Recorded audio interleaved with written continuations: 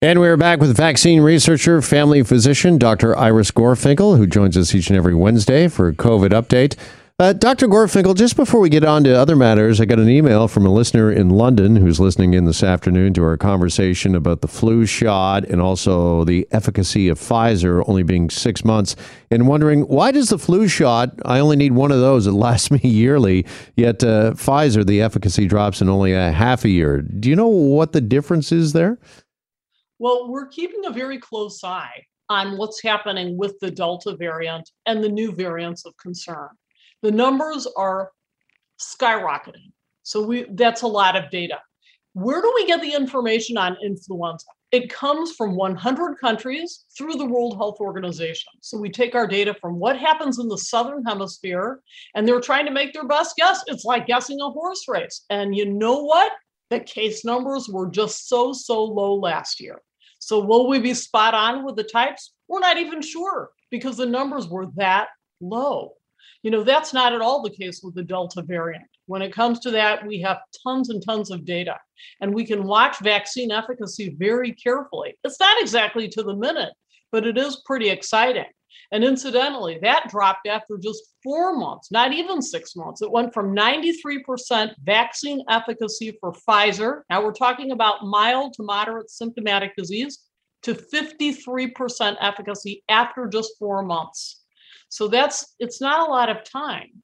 You know, so we have to keep our ear close to the ground. It's exciting that it is still 90% effective 6 months afterward to prevent hospitalizations. Yeah, those are amazing numbers and an amazing result. And is it also the fact when you compare kind of, I don't know, the flu shot or the flu vaccine to the COVID shot?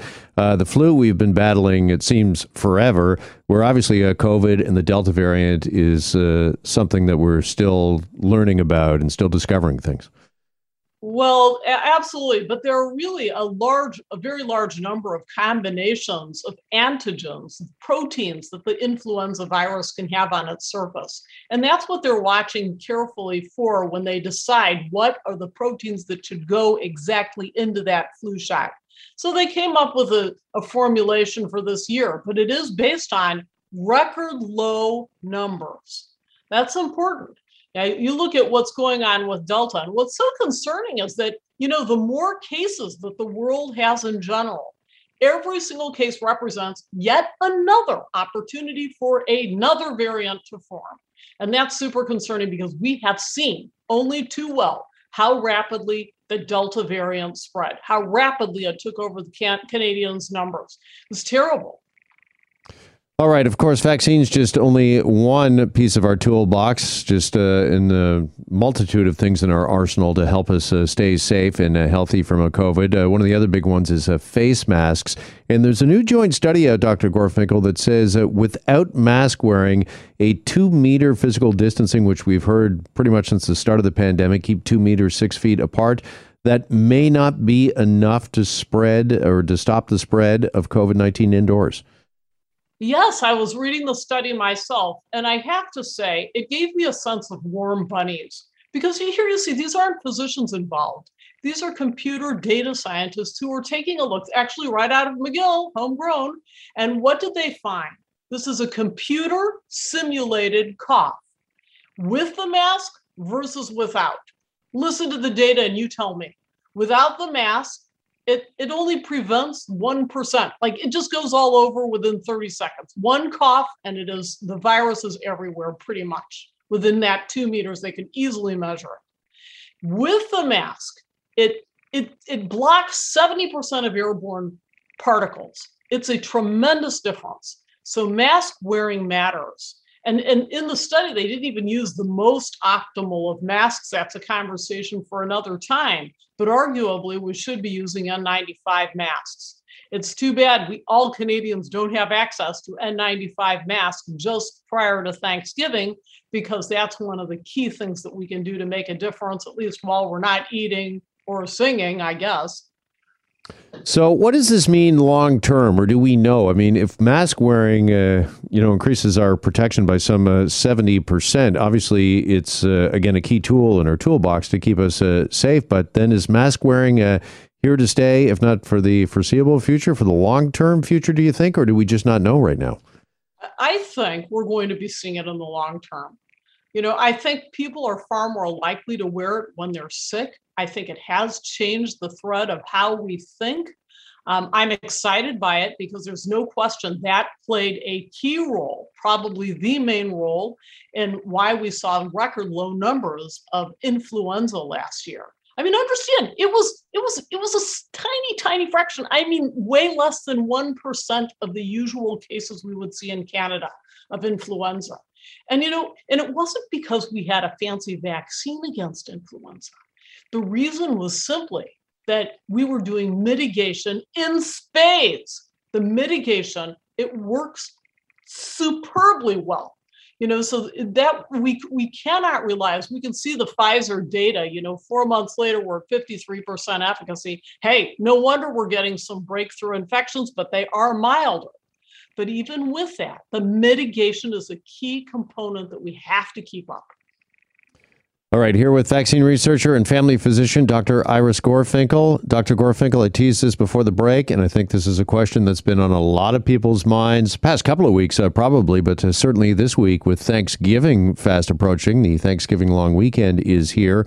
What is the etiquette?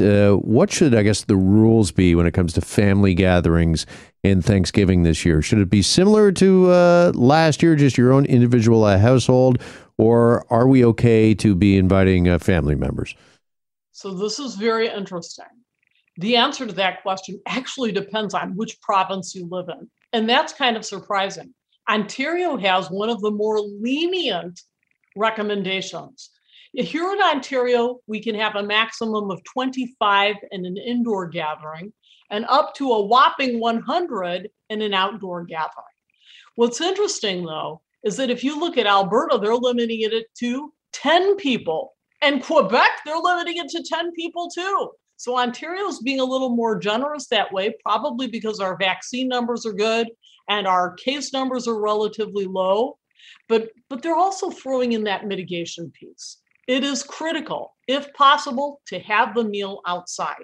I know that's a big ask, but to me, that sparks the appetite just a little bit more, and hopefully the weather will permit.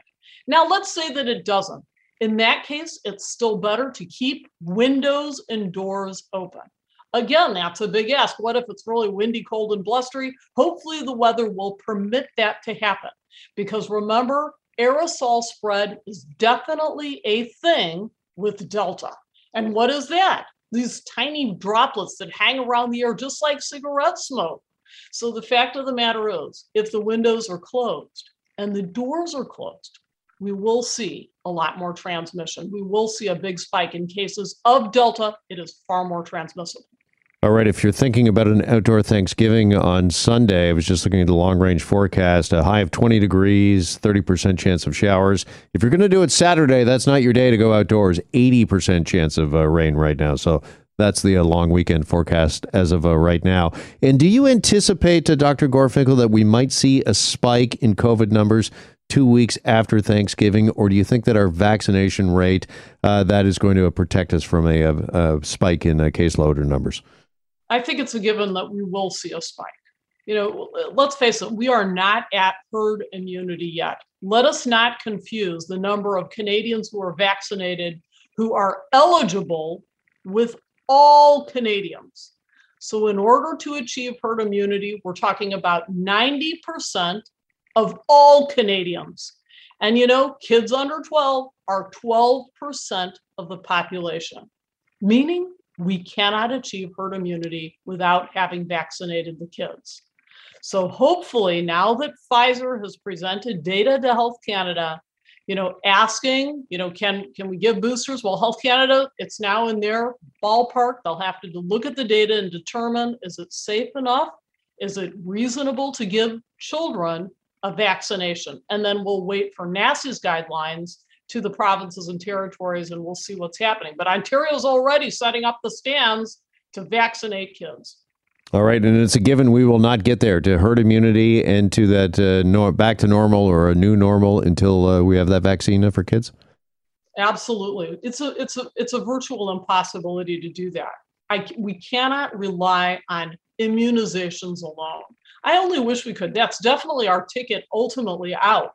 barring any new variants of concern. And this brings us right back to the original question. Why don't we just give booster shots to everybody? Because the truth of the matter is we have a world crisis in vaccination. Low-income countries still have vaccinated less than 2% of their population with even one dose. And I'm talking about healthcare workers. I'm talking about, elderly people who will invariably die from a vaccine-preventable disease. You bet, because there's no excuse for it. Yeah, it's a worldwide problem, obviously, without a doubt. Dr. Gorfinkel, really appreciate the time as always on this Wednesday. Thanks so much. Many thanks. There's Dr. Iris Gorfinkel here on Global News Radio. Hi, it's Shauna, and I might be a bad parent because my kids think French fries are vegetables. Hey, it's Ryan, and I might be a bad parent because I went out for wings when my wife was in the hospital after giving birth. Johnny here. I might be a bad parent because in my house, the tooth fairy gives pocket change. But we're not alone. Len emailed us and said his 6-year-old daughter's Tarzan moment going from love seat to lazy boy by curtains made him more proud than any dance recital. And Andy left his 2-year-old at the rink. All right, guys, I'm sure we're not alone. Like Andy's kid. For stories and confessions like this, make sure you check out our podcast. It's called Bad Parents, and it's available wherever you get your podcasts. I left a glove at the rink.